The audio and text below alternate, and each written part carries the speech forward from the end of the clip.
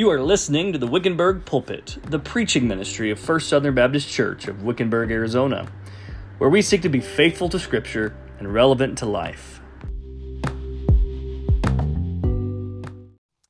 If you will, turn in your Bibles to 1 Peter chapter 3.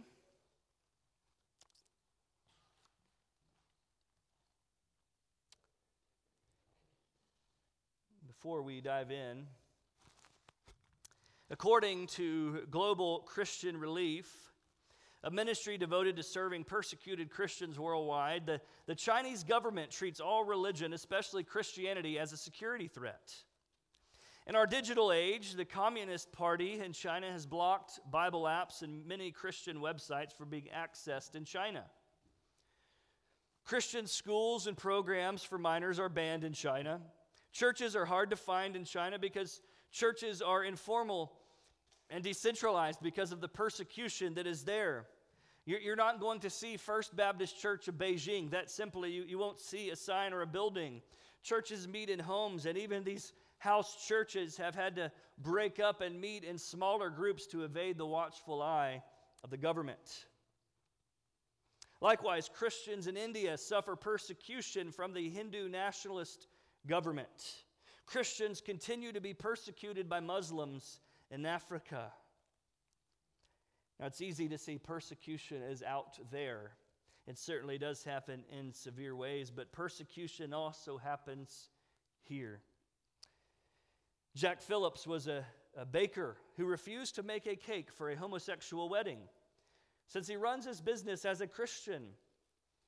Lawsuits emerged and he was taken to court, and although he prevailed in the Supreme Court, persecution has continued for over a decade as he has been harassed and bombarded with requests to make the most profane cakes at his bakery. Baronelle Stutzman was a Christian florist who was forced to close her business, forced into retirement, because she also refused to compromise her faith convictions and participate in the celebration of what the Bible calls sin. Coach Joe Kennedy was a former high school football coach who was fired for praying at midfield after games. Now, we may have a less offensive word to this, and we may call that discrimination here in America, but make no doubt that that is persecution. It's specifically targeted at Christians. Even within recent news, several pro-life Christians possibly face 11 years of prison for praying, singing hymns, and pleading women to not end the life of their unborn children at an abortion clinic. In this world where faithfulness to Jesus often results in persecution, 1 Peter 3:13-18 offers us some counsel and encouragement to those who suffer persecution. Let me read those verses together, and then we will dive in. Who is there to harm you if you prove zealous for what is good? But even if you should suffer for the sake of righteousness, you are blessed. And do not fear their intimidation, and do not be troubled, but sanctify Christ as Lord in your hearts, always being ready to make a defense to everyone who asks you, to give an account for the hope that is in you, yet with gentleness and reverence. And keep a good conscience, so that in the thing in which you are slandered, those who revile your good behavior in Christ will be put to shame. For it is better, if God should will it so, that you suffer for doing what is right rather than doing what is wrong. For Christ also died for sins once for all, the just for the unjust, so that he might bring us to God, having been put to death in the flesh, but made alive in the Spirit. As we have noted in previous sermons, Peter is writing to believers who are suffering persecution. He calls them elect exiles at the beginning of the book. We see that believers are suffering unjustly from Emperor Nero and the government in chapter 2. We see believing wives suffering persecution from unbelieving husbands in chapter 3. They are suffering persecution. And no doubt they may wonder, how long do we have to endure this? This is difficult. And so Peter is written to give them encouragement, and I think we have some of that encouragement in our text today. And the first thing I want us to see is that, number one, when you suffer for the gospel, do not fear those who persecute you. When you suffer for the gospel, do not fear those who persecute you. Perhaps that's easier said than done, but let's look in this text here. We have this question: who is there to harm you if you prove zealous for what is good? Now, when I first hear this question, thinking, well, Peter, quite a few folks actually. Well, there's Emperor Nero. He's killing Christians. He's persecuting Christians, so he certainly can harm these believers and is. There's all of his governors. When we read about unreasonable masters, certainly they can cause harm to Christians. There's the unbelieving husbands towards believing spouses. Certainly that may cause persecution. Who is it that will harm you if you prove zealous for what is good? Well, quite a few folks. That's not the point.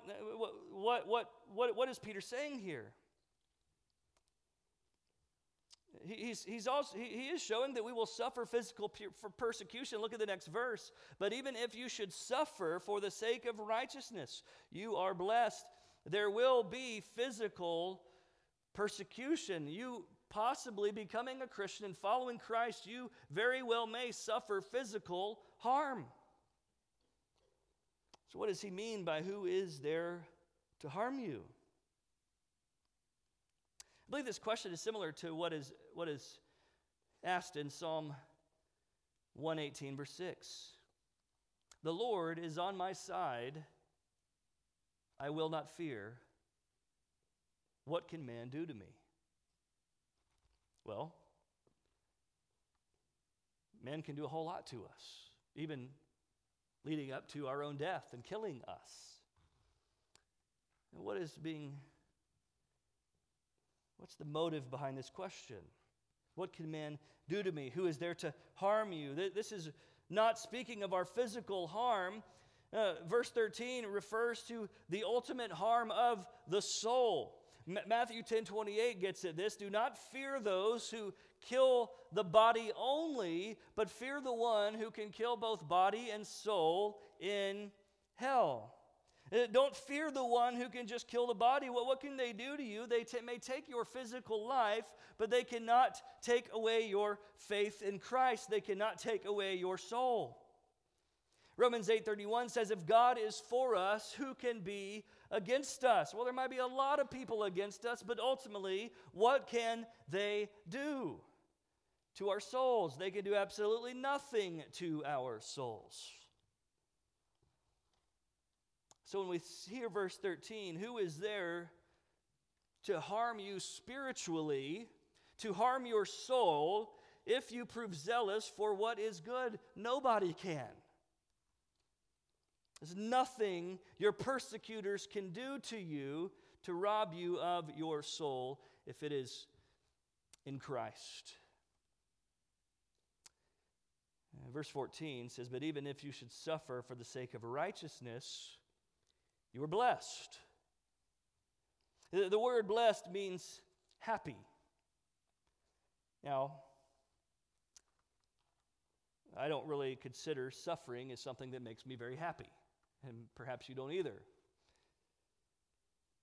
We read that, even if you should suffer for the sake of righteousness, you are happy. Now, man, nothing about physical harm for my faith sounds very enjoyable. How are we happy when this happens? The happiness is not in the suffering. If you just enjoy suffering like that, something might be wrong with you. The happiness is not in the suffering. The happiness is in the result. Again, going back to chapter 1, when it says that you have been born again to a living hope through the resurrection of Jesus Christ from the dead, to obtain an inheritance which is imperishable, undefiled, and will not fade away. When we suffer for the gospel, when we suffer for righteousness, Peter's letter, the Word of God promises us this inheritance that awaits us. Our happiness is in the results of the suffering. One commentator writes this: the Christian is the man to whom God and Jesus are the supremacies in his life. His relationship with God in Christ is life's greatest value. It is the most precious thing for him. If the most precious thing for him is his relationship to God, nothing can take that from him. So then, even in suffering, he is still blessed. A year ago, from next week, I preached 2 Timothy chapter 4. And in that, Paul is encouraging Timothy to be faithful to the preaching of the word. And he says, in chapter 3 before, he says, difficult times are coming when people will be revilers, lovers of self. They will persecute you. And Timothy, you are to preach the word in a context in which people will not endure sound doctrine. It's quite interesting that Paul is telling Timothy to keep preaching even in the context when people don't want to listen to his preaching. Sounds like a fun ministry. Well, why is he to endure? What is the motivation to enduring that kind of hard ministry when he is being persecuted for preaching the gospel? Because Paul has said that there is laid up for him and all who love his appearing this crown of life. There is a reward for those who endure persecution. And so as a result of knowing this, that we can endure persecution, we are blessed because of this heavenly reward that awaits us. It tells us, do not fear their intimidation. Do not be troubled. Literally, the word for intimidation is literally, it says, do not fear their fear. There will be people that seek to intimidate us, that seek to scare believers from faithfulness. Do not respond to their scare tactics, but keep calm and carry on. Keep pressing forward. Do not fear them, because, what can they do? What can they do to you? What spiritual harm can they do to you? They can do nothing. You may lose friends for following Christ. You may be cast aside from your family for following Christ. You may be in prison for following Christ. And you may die for following Christ.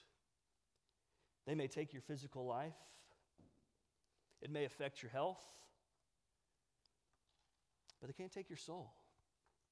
They can't do anything. So we don't fear them. When we suffer for the gospel, do not fear those who persecute you. But number two, when you suffer for the gospel, fear the one who protects you. Do not fear those who persecute you. But number two, when you suffer for the gospel, fear the one who protects you. We all fear something.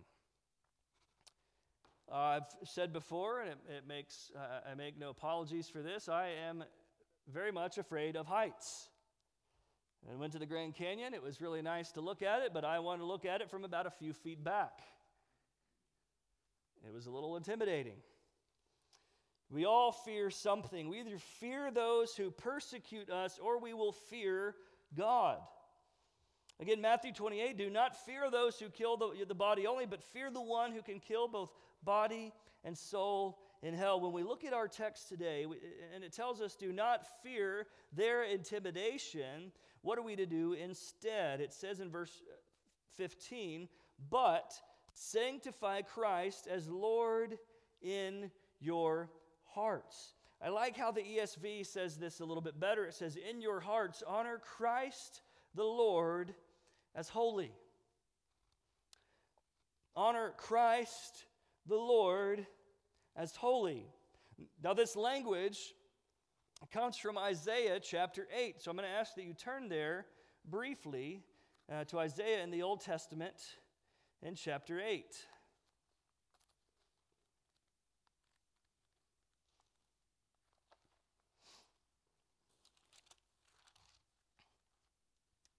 Now, if you'll remember, at Christmas time, we preached through the prophecies of Isaiah, and we hit Isaiah 7, where you get this sign that a virgin will conceive and give birth to a son, and you shall call his name Emmanuel. That was a sign for Ahaz. Ahaz is terrified. He's got enemies coming from both sides. He is very much afraid. And then Isaiah chapter 8,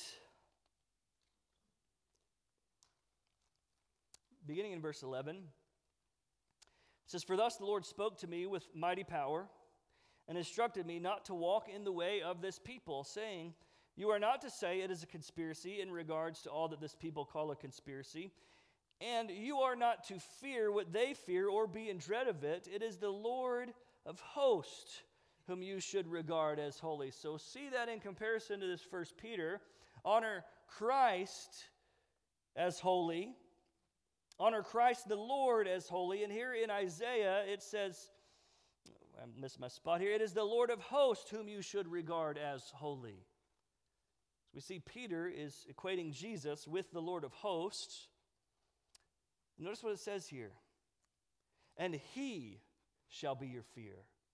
And he shall be your dread. Fear God. Don't fear what the people fear or be in dread of that. Look, I'm taking care of that, but fear the Lord. Fear the Lord of hosts. He should be your fear. But I want us to see something else here. As I mentioned, fear the one who protects you.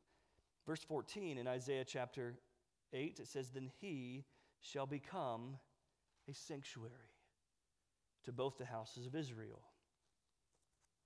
This word sanctuary literally means a place of refuge, a safe place, a place of protection. Setting apart Christ as holy means that we fear him.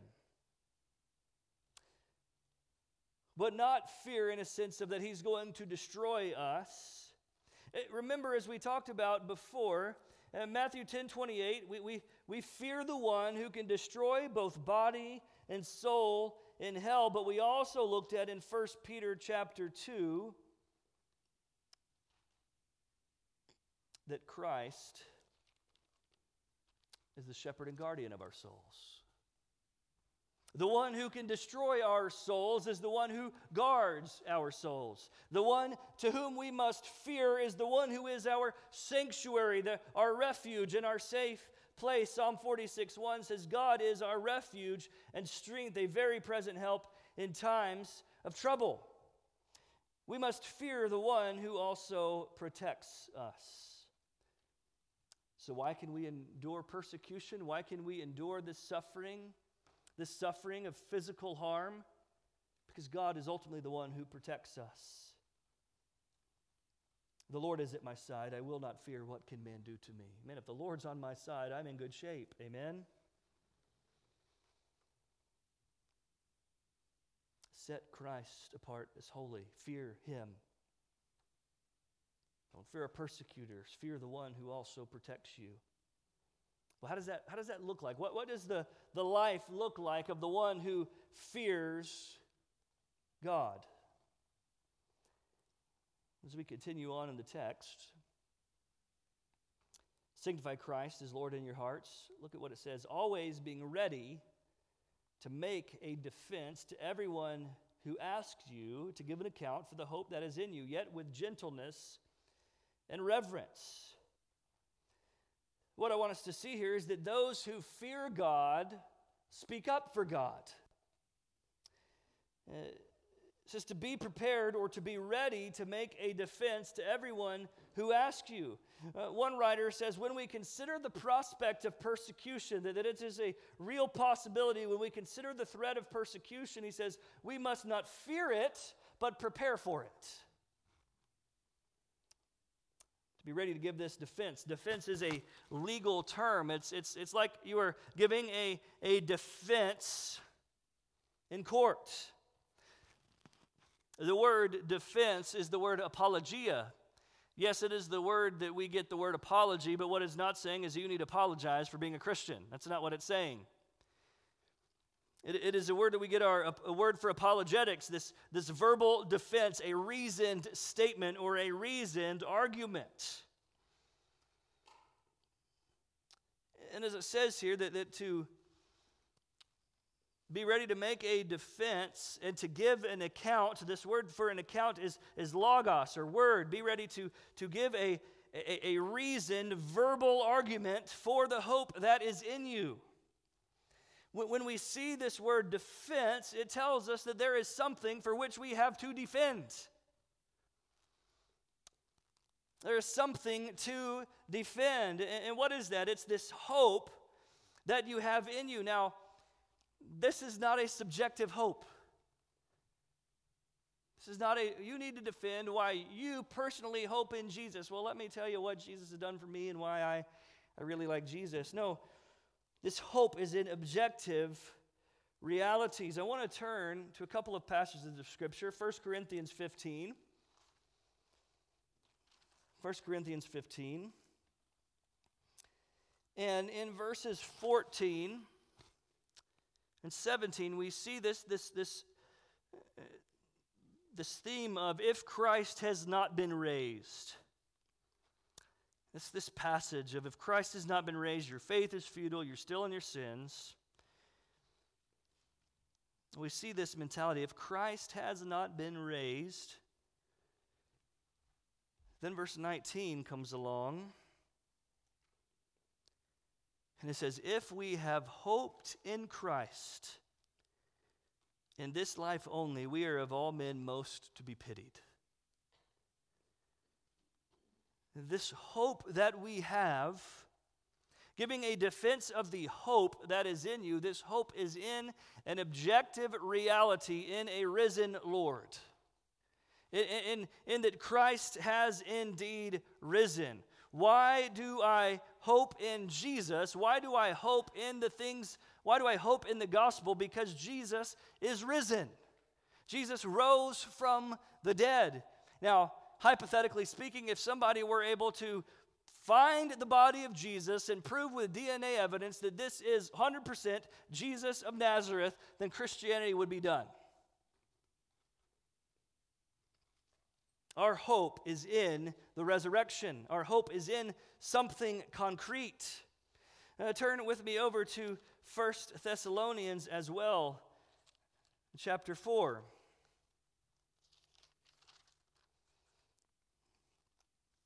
I often read this when I get chances to do funerals. This is one of my favorite texts to preach.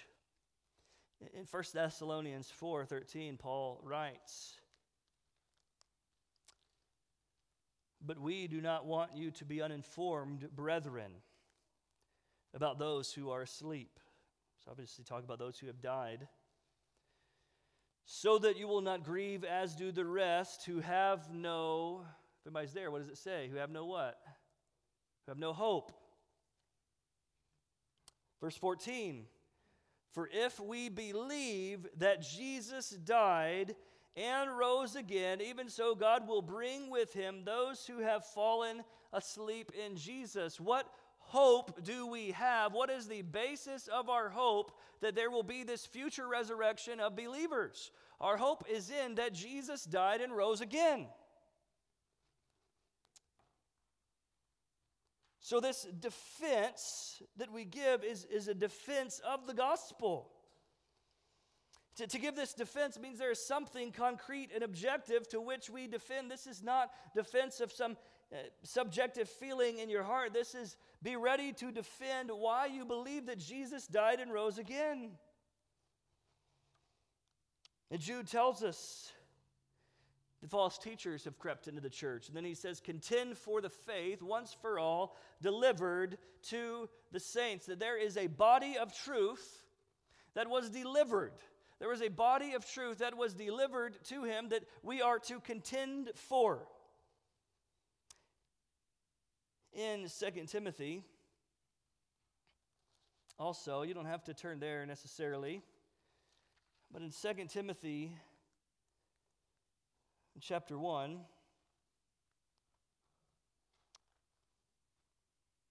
Paul tells Timothy,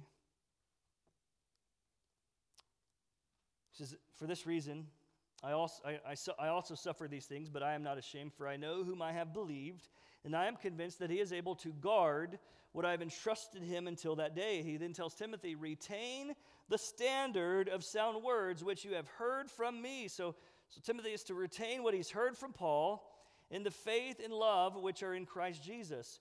Guard through the Holy Spirit who dwells in us the treasure which has been entrusted to you. And Paul again in 1 Corinthians 15 says that I delivered to you that which I also received. So Paul has received this body of truth. He is now telling Timothy to retain this body of truth. And then in chapter 2, verse 2, he says, "These things which you have heard from me, these truths that also I received, and now you've heard me, I've taught them to you, Timothy. You've heard me teach them in the presence of many witnesses. Now entrust these things to faithful men, and these faithful men are now to be able to teach others also." That there is this passing on of a particular set of truths within the Christian faith. What we are defending is an objective material. There is a body of truth to be passed down, to be contended for, to be defended.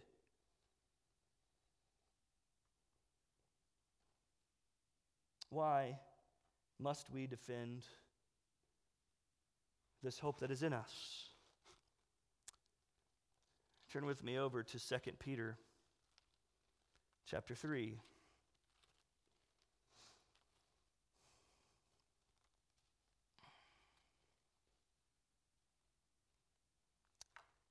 Beginning in verse 16.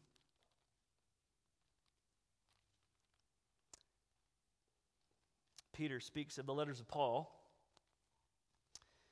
Speaking of Paul's letters, he says, as also in all his letters, speaking in them these things, in which are some things hard to understand, which the untaught and unstable distort, they do also the rest of the Scriptures to their own destruction.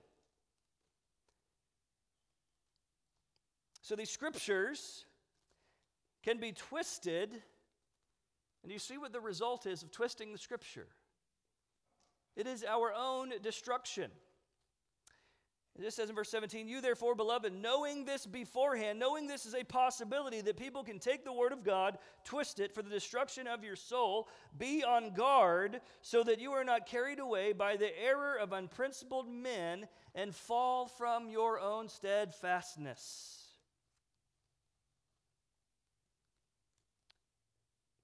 Man, if we fear God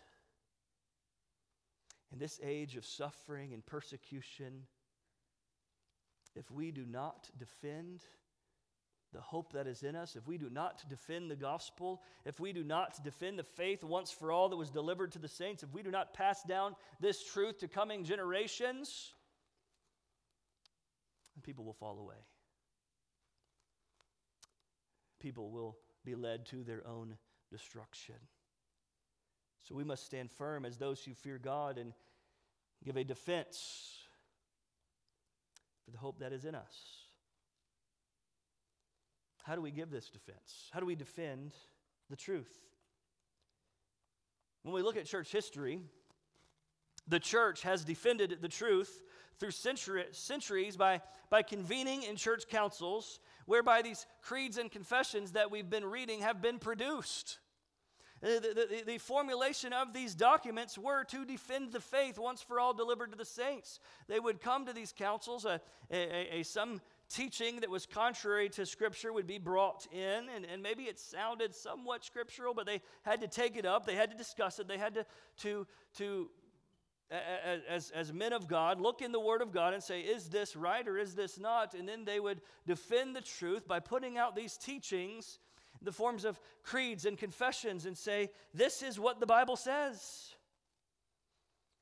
They defended the truth, and they worked hard to do that. So this is one way the church has defended the truth in history. They defended their affirmation in the gospel. Another way that we do that is through preaching. Preaching the word.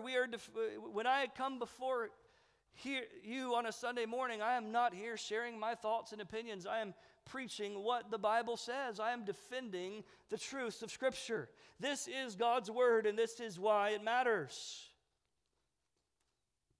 But we also defend the truth through more informal ways. When you're meeting with a brother and sister in Christ over lunch or coffee, and you're talking about the word, and maybe they say something that doesn't quite line up, and you say, well, actually, let's look at the Bible. Let's open to this book. Let's open this. Let's read the Scriptures together and see what the Bible says. You are defending the hope that is in you. Anytime we share the gospel with an unbeliever, we are telling them that they are sinners and that Jesus Christ died on the cross and rose again to give them new life. We are defending the hope that is in us. We must be ready to give this defense. So my question for you, church, is will you be ready to defend the hope that is in you when persecution comes? It's easy to talk about Christ, and it's easy to defend truth when you're talking with your fellow Bible-believing church members. It's easy for us to say, for example, homosexuality is a sin in a group of people that believe that. It's easy. We're in our own echo chamber. Yeah, amen, yes. It's another thing to say homosexuality is a sin when you have a family member who brings their mate from an opposite sex over to Thanksgiving dinner. It's easy to be in a conversation with your pastor and say transgenderism is wrong, and yeah, you agree. It's another thing when you get an invitation to go to the wedding of someone in your family that's getting married to a transgendered person. How will you respond? Will you defend what you believe? Will you stand up for what is true when it's hard? I hope that we will. There's a couple of ways that we have to defend this hope, though. Look at what the text tells us. We're going to be ready to give this defense, but to do so with gentleness and with reverence. And very easy. Do it with gentleness, meekness. Essentially, the Greek for this is don't be a jerk. As you defend the hope that is in you, as you defend the truths of the gospel, you don't have to do it in a way that is being a jerk. You can do it in a way that is kind and compassionate towards others. There is a way to communicate truth in a winsome manner. Ephesians talks about this as to speak the truth in love. The truth has to be still spoken. Speak the truth in love. Defend this truth. Defend the hope that is in you with gentleness, but also with reverence. Again, this reverence is the word phobos, which means to fear and to fear God. That we defend the truth. We defend the hope that is in us with this hope of the gospel. The truths of God's word. We defend it because we fear God. When we suffer for the gospel, those who fear God are ready to speak for God, and we give this defense, the faith. Number 4, when you suffer for the gospel, live a life of integrity that acquits you. Look at what the text tells us, verse 16. And keep a good conscience, so that in the thing which you are slandered, those who revile your good behavior in Christ will be put to shame. This concept of good behavior is all throughout 1 Peter. Peter is all about talking about behavior and conduct. We saw this in chapter 1.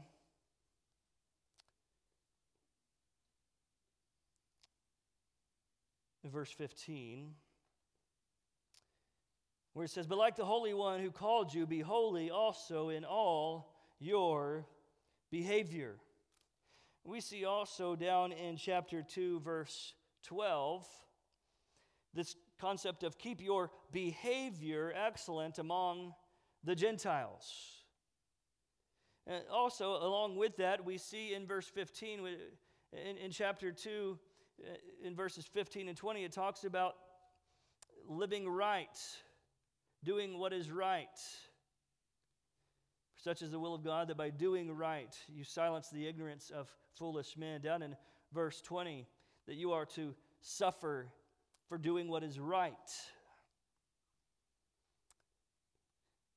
And going on to chapter 3, unbelieving wives are to win their unbelieving husbands by their behavior, by the way that they live. This behavior is talked about a lot in Peter's letter here. Now, what is he referring to? This is not just good manners. This is not just being kind and polite. He is talking about distinctly Christian conduct. If we look in chapter 3, again in our text today, this good behavior says that those who revile your good behavior in Christ, this is distinctly Christian conduct. This is a life of holiness, a life of integrity. We have to live in this way. It says because there are people who are slandering you. There are people who are saying negative things about you. They're reviling you. So you're to live in such a way of holiness, a way of integrity, so that those who are slandering you and reviling you will be put to shame. Now, what is it talking about here? This is not saying that they're going to be ashamed that they've said bad things about you. They are not ashamed. These people are already living a holy life. These people are already living a life of integrity, and they are being slandered for it. This being put to shame is the judgment of God that will come upon them in the end. We saw this in Psalm 34 last week. We'll briefly turn there again. If I can find it here. Psalm 34.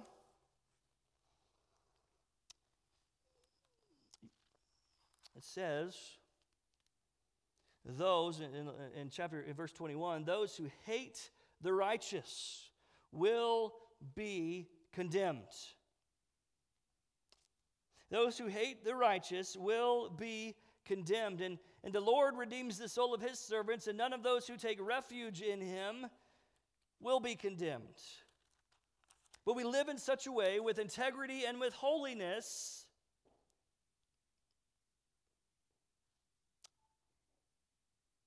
because those who slander us, those who revile us, will one day be put to shame. Now the reasoning continues in verse 17. For it is better, if God should will it so, that you suffer for doing what is right rather than for doing what is wrong.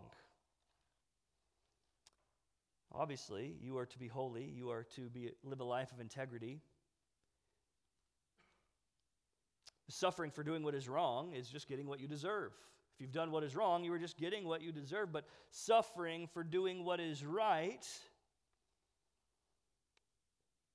will lead to these revilers and these slanderers to be put to shame.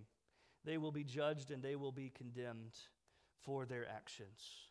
But you ought to live a holy life. A life that will acquit you of their charges. The things in which they slander you, the things in which they revile you for, will be proven wrong in the day of judgment, and it is them who will be condemned by the Lord. And lastly, when you suffer for the gospel, hope in the one who suffered for you.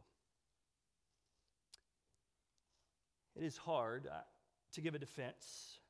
It is hard to keep a clear conscience. It is hard to keep doing what is right when you're continuously reviled and harmed physically for your faith. I can imagine when you're being persecuted, it's hard to want to do the right thing. When we look at the fact that Christ was when he was reviled, he did not revile in return. That is not my natural bent. Our natural bent is to retaliate. Of course, we saw last week that is not what we ought to do. We don't return evil for evil or insult for insult in verse 9, but give a blessing instead. Why? Why are we able to do this? Why are we able to live this life of non-retaliation but trusting in him? Because we hope in him who suffered for us. Verse 18 says, "For Christ also died for sins, once for all, the just for the unjust, so that he might bring us to God, and having been put to death in the flesh, but made alive in the Spirit." Now there's actually a lot in this verse. First thing I want us to see here when we talk about Christ and his death, it says that he died for sins once for all. What does he mean by that? If you will, turn in your Bibles to Hebrews, just a few books behind 1 Peter. You got Hebrews, James, and then 1 Peter. So I'm trusting the women to find that pretty quickly. So they're going through James. Hebrews chapter 10. So you don't even have to go very far in the book of Hebrews. What does this mean once for all? That he died? He died for sins once for all. I want to look really quick at chapter 10, verse 1. This is a little bit of theology here, but it'll help us understand what Peter's saying. "For the law, since it is only a shadow of the good things to come, and not the very form of things, can never, by the same sacrifices which they offer continually year by year, make perfect those who draw near. Otherwise, would they not have ceased to be offered? Because the worshipers, having once been cleansed, would no longer have consciousness of sins. But in those sacrifices, there is a reminder of sins year by year. For it is impossible for the blood of bulls and goats to take away sin."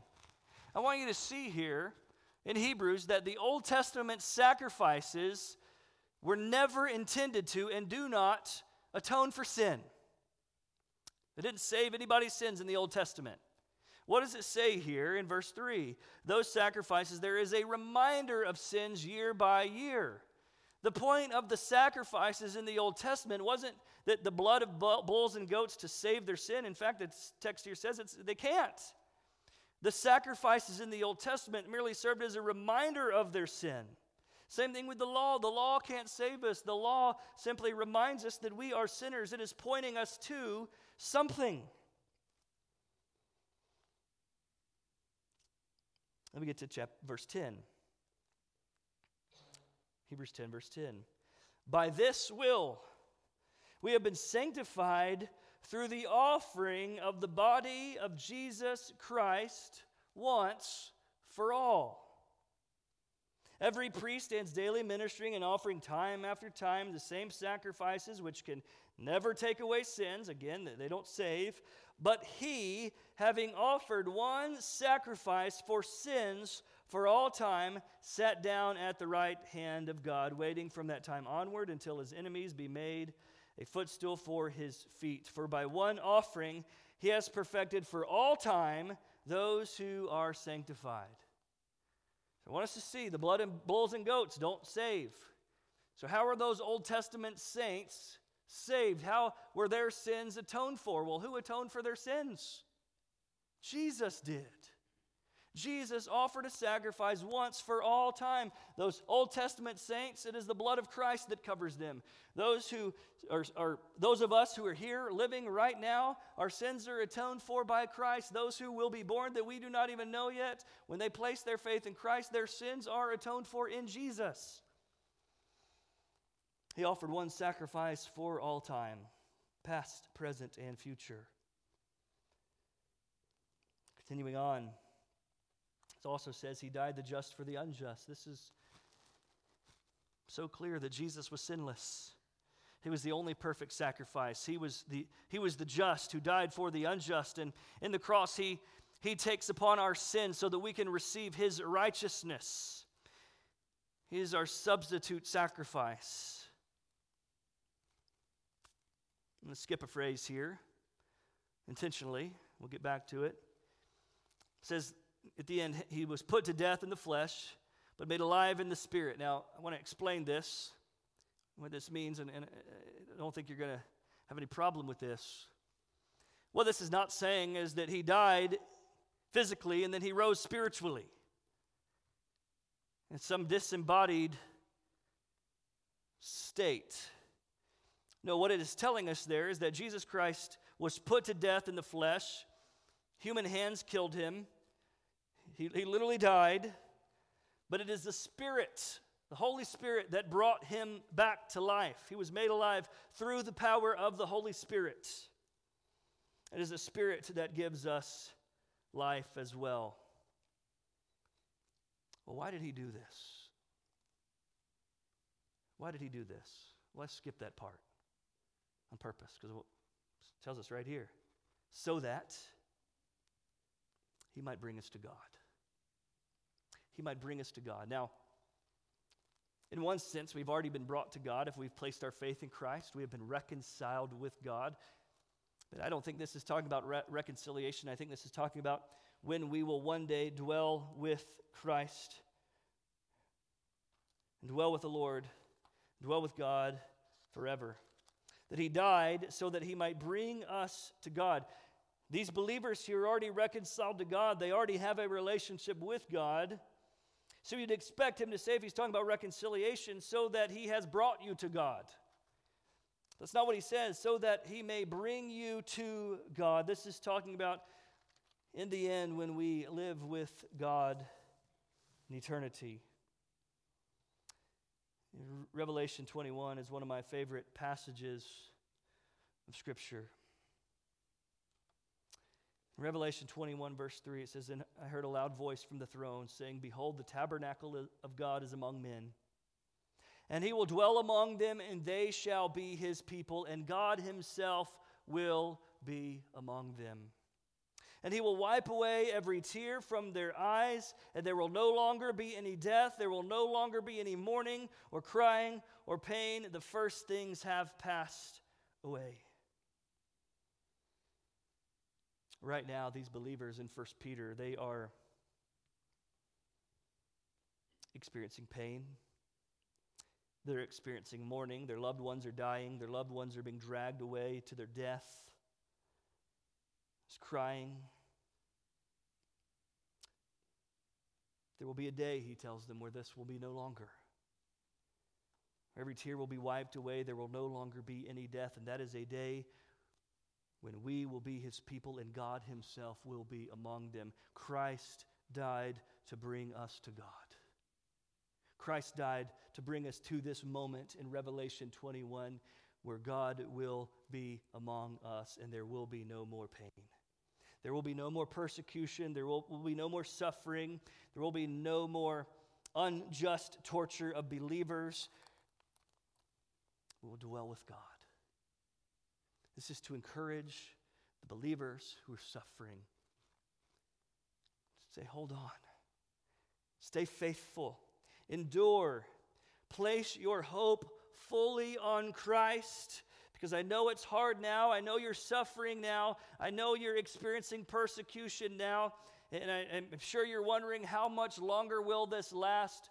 But hold on and hope in Christ, because he died to bring you to God, and that day will come. Dear church, I don't think that persecution is going to get any easier.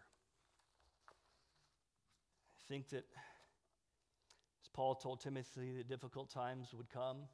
They certainly did come in his time, and they've come here. When I think of, even just in our bordering state in California, that the Senate passed a bill that if a parent refuses their child's gender reassignment surgery, then the state can take their kids away. Now, that's not in China. That's not in India. That's in California. The persecution of Christians is here, and I don't think it's going to let up. What are we going to do? We can't fear them. We have to fear God. We've got to be ready to defend the gospel. Why do you believe what you believe? Be ready to defend the gospel hope that you have. Contend for the faith. Don't give up, because Christ has died to bring us to God, and one day we will get there. Do not lose heart. Let's pray.